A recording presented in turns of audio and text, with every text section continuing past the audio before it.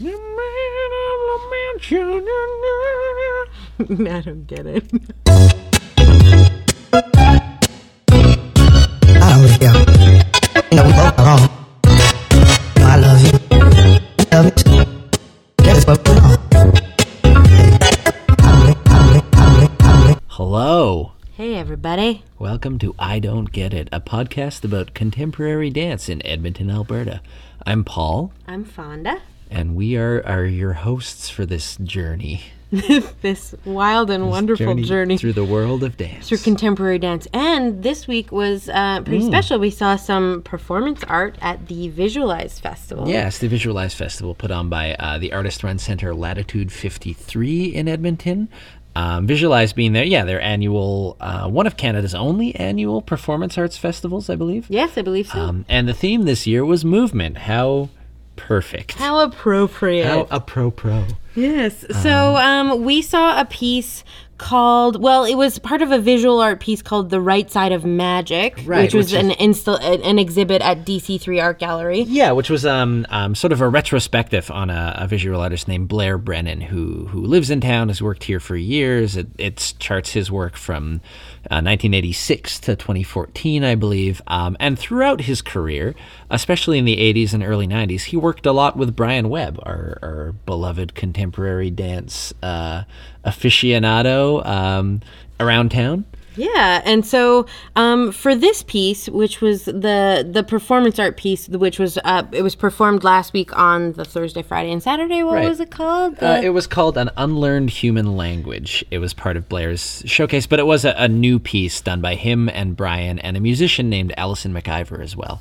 Yeah, so the piece involved Brian entering through the exhibit, which kind of, he walks past all these kind of strange iconoclastic, semi-religious images, Yeah. like an altar of candles with a big metal G on top, and lots of beds of nails, not beds of nails, but boards that filled with thousands of nails. Right. And so he sort of starts by like, you're all in a small cramped room and Brian walks through you. He's not really dressed particularly theatrically. He opens this curtain and looks back and just goes. He just starts walking, and it's sort of up to you to follow him or not. Of course you do. But that was one of the things we talked about was, nope, let's skip that. Oh boy. Well, it was interesting. He entered through the lobby, so everyone was kind of kept in this very small anteroom to begin with. Yeah. It was getting nice and sweaty in there, and then of course you recognize him as Brian Webb. He walks through. He sort of takes a look at everyone, a knowing glance, and walks into the space, and you just sort of feel drawn to follow him. So everyone follows him. This entire group. I don't know, maybe 40 people or so were there when we saw it. Yeah, and then you see this sort of strange ritual begin to unfold where he lights a candle and then uses that candle to light 24 candles that are set up sort of one by one. He walks over to this board of nails and examines it after putting on sort of like a blacksmith's apron, I guess. And then while this is happening, one of the people in the crowd sort of detaches and unlocks this cupboard that's just filled with keys, like the back of like a hotel concierge sort of golden age of hotels, Grand Budapest Hotel thing set up. And then there's also a marimba set up in front of her. And she's the musician, Alison McIver, and she sort of takes her position, and then Brian throws down this sort of board of nails. He drops it. It's a huge sort of thump. It draws your attention back in. He walks across it. And then he walks over to this workstation that's set up effectively. Yeah, there's sort of a sawhorse set up there with like a pegboard that has no nails in it. But he puts this huge bucket of nails. The bucket is painted gold, which I thought was interesting. Cool. And also like a stack of letters. And just kind of slams them down, takes this big hammer from sort of like almost an altar type space that was also behind the sawhorse. Right. Everything seemed really ritualistically set up. Yeah, so that the hammer was held on this huge pegboard again, but with just the one spot with two nails to hold this hammer until its use was was found. Yeah, and he starts, just the Allison starts playing the marimba. There's sort of like a lovely music playing, and he starts hammering these nails into the pegboard. And as he goes along, there's sort of a stop and start with Allison, and every time there's a stop in the music, he slams down the hammer, picks up one of the letters, and reads them. And they're full of these phrases that are sort of like psalms or verses. They seem semi-religious or spiritual in overtone, but a lot of them are about labor. Yeah, which obviously was a huge sort of theme throughout the piece. It seemed, at least to us, this sort of the toil of work and sort of this huge task to be done. This was a huge sort of wooden pegboard that you knew he wasn't going to fill, but sort of even the scope of it and knowing and, watching him work through it. And he did get, considering that, he probably hammered for half an hour. Yeah, I'd say it was between 30, like maybe 30-ish minutes long. And, he gets through, he's hammering almost the whole time. And considering he gets through maybe like, I don't know, a square foot of space on this 3 by 6 foot board. You kind of looked at the other 2 panels full of nails on the wall and got really a scope of the labor that went into those. And the piece ended in a very very interesting and poignant way, I think, the comments on the labor, because you could tell that it was quite physically taxing for him to do this. He was getting out of breath, and he was just like the nailing got a little bit more shoddy at points, as he went through it. Because at first, he started at first, posture was good. Bang, bang, bang, nails went in perfectly. As it went on and on, the nails kind of like would sometimes get a little crooked. And that's that's the nature of doing something live as well. But it also just kind of showed... reinforced those ideas. Yeah. It's like the labor and the exhaustion that goes with it. And so it ended with he finished the last letter, and then he walked back across the board of nails he'd set down, and then he lay down on the ground and sort of... it doesn't sound much to say, but it was really poignant to watch. He would sort of roll back and forth and almost try and get up. While the marimba sort of switched, where it had been had a feel of almost improvisation, and the mood would shift. This took on almost like a church organ sort of vibe. Alison McIver had these 4 mallets in her hands, and she would switch throughout the different mallets she was using. Which was for different sounds. But it sort of took on this very church organ vibe as he would sort of roll and sort of gesture and reach up, and it sort of was like the physical cost of all this labor, it felt like. That he's kind of like, it almost felt like, he's a beetle on his back that just kind of was like trying to get up and rolling from one side to the other, but couldn't ever just quite make it back to his feet. And so, it gave you that sort of like exasperated sense of like, he's done all this work and, he's gotten tired. But in the end, what does it mean? He didn't actually finish it. Not that you expected him to. I guess it was way too large to finish. But yeah, okay. So as someone who, I do not have a background in contemporary dance. I also don't have one in performance art, but I found it incredibly moving and accessible in its own way. Accessible in how oblique it was, because it felt like... my go-to example would be like a David Lynch dream sequence in something like Twin Peaks. You were sort of like, it sort of cast you as protagonist because you could wander wherever you are. There was no fixed seating. You were just in the space with them. Yeah, you weren't really necessarily expected to watch all of the nailing happen the whole time for the whole 30 minutes. You could sort of wander around the space and see the other installations that were put there. You could watch the musician. You could even wander out and back in. Like no one was...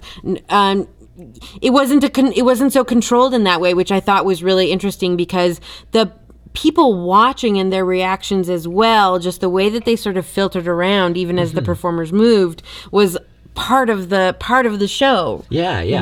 But yeah, like a Lynchian dream sequence in the sense of, it felt like you were being told something, you were being shown something, but it was sort of up to you to put it together, which sort of was a strangely effective way of presenting ideas, I found. Yeah, there's this really like sort of like a lot of weighted, cryptic symbolism there, right? So there's a woman playing a marimba with a wall of keys behind her. There's a guy nailing hundreds of nails into a board with seeming no end to the nailing process. And sort of saying these statements about labor and life and these things. And, And then these other sort of, like... And then there's a whole bunch of people standing around and watching it as well, which makes the dream even weirder. Yeah, exactly. It's like, what am I supposed to take from this? And then you sort of like, you start to draw your own conclusions and sort of put it together in your own way. And I found it incredibly effective in that way. I was super thrilled with everything we saw. It was just, and then the ending with Brian sort of rolling on his back and sort of the consequence of all this in a way.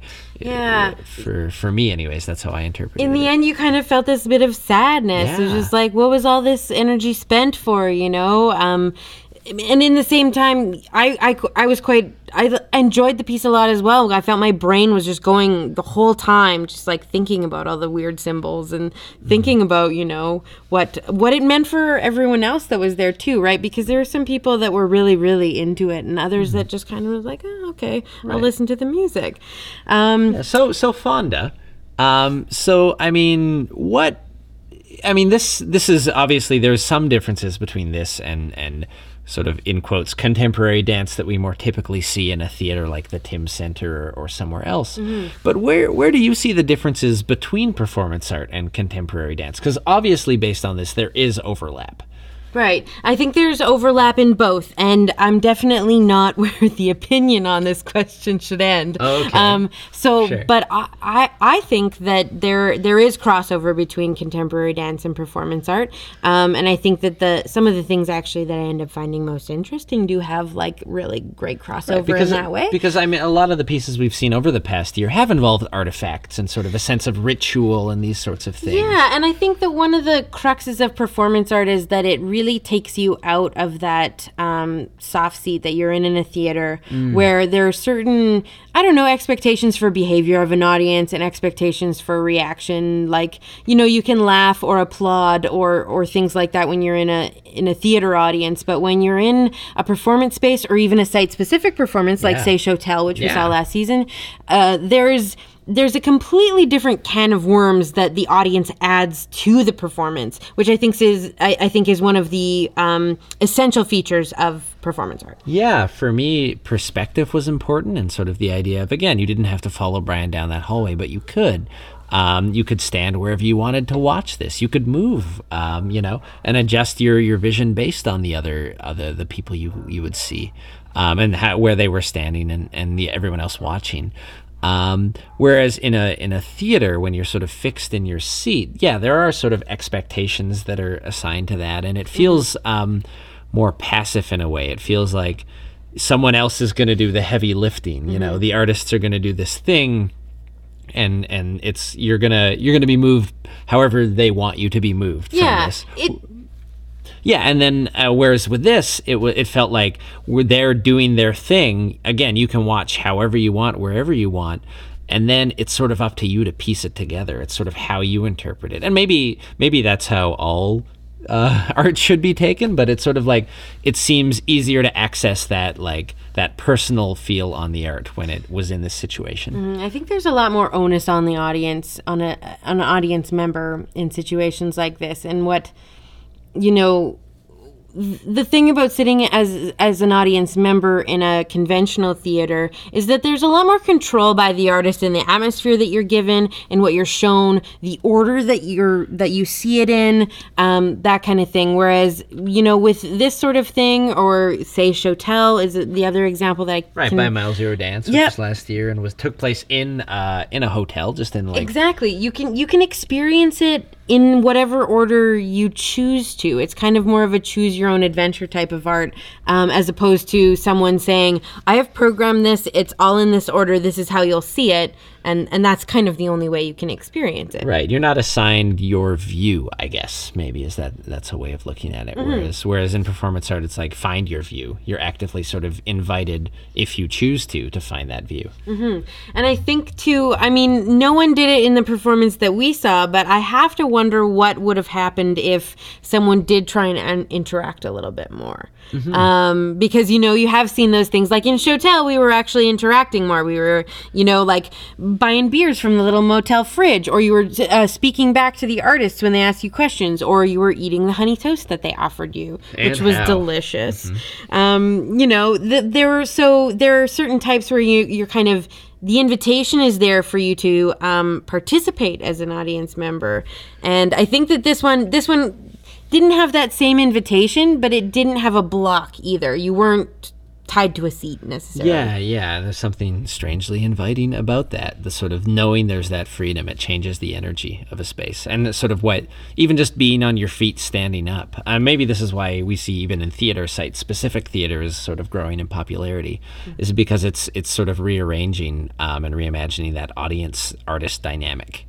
Yeah, like you see the popularity of that show in New York, the one that was about Sleep No More. Sleep No More, yeah. Yes. I mean, like there's these huge hits of where people are now actually experiencing art and theater and performance in a more visceral way, in a more participatory way. And I think maybe they're onto something. Because this piece, frankly, was was a piece that I really quite enjoyed. I got a lot out of it. I thought they had great ideas. I don't even know how to explain them very well. I still think about it. They're and the visual, the David Lynch dream, you're still unpacking it. That gum you like is going to come back into style. It was pretty cool in all those ways. Right. And so Blair Brennan's exhibit, which is sort of a retrospective on all of his work, is still running. It's there until October 11th at DC3 Art Projects, which is downtown right behind Grant McEwen, and very easy to Google.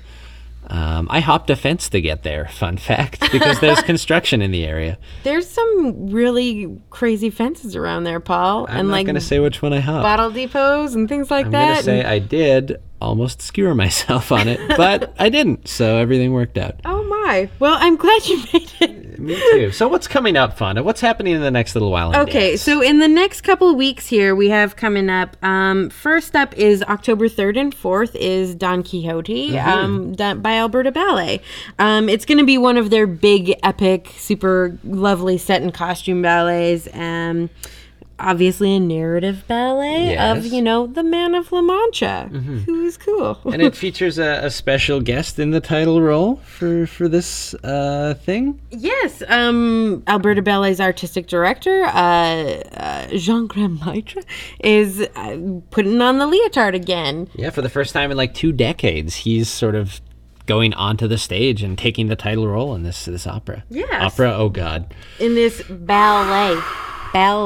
Let's cut that silly mistake. So, also, next up right after that, on kind of a couple of odd days in the week, but it's because they're on tour, October 8th and 9th, the Brian Webb dance season opens with the Toronto Dance Theatre and their piece 11 Accords, Christopher House's, treatise with 11 dancers and music for 18 musicians by Stephen Reich. Right, Stephen Reich, who we recently encountered in Phases, the Fast Five Estonian dance theater show. Fine Five Estonian. Oh, yes. I'm really killing it. We are on it. And now that we have listeners in Estonia. Yeah, they keep checking in, a couple every day. It's great. It's They're cool. going to be so mad at me. Hey, Estonia, we like you. Keep coming back. Cool. All right, so that's about all that's up for the next week or so. I'm taking on those myself with some sort of co-host because Someone's going on vacation. Paul is going on vacation. So, yeah, we'll see what happens for those. But everyone, thanks for listening. Thanks for tweeting at us and checking out our website, idon'tgetitdance.com. And, yeah, we had some really good feedback and some great retweets by Dirty Feet and Fine Five and Mile Zero and all you fine peeps. So it was great. If you happen to see an unlearned human language as well, or feel like you want to chime in on the differences between contemporary art or performance art, feel free to do so on the Twitter, and we will keep that conversation going. Yeah, because we could be schooled a little bit more in those ways. We didn't talk about Marina Abramovic at all. No, she is the queen of performance art. All right, everyone. Well, thank you for listening. We'll catch you next time. Bye-bye. Go see some dance. I Don't Get It is a podcast produced by Paul Blinoff, Fonda Mithrush, and Andrew Paul. It was recorded in a blanket fort in the Tall House on Alberta Avenue in Edmonton, Alberta. Our website is idon'tgetitdance.com. You can follow us on Twitter at idon'tgetitdance, and you can also subscribe to our podcast on iTunes. Our theme song is Mountain Time by Ghibli. Follow his music and check him out at ghibli.bandcamp.com. Sitting here thinking,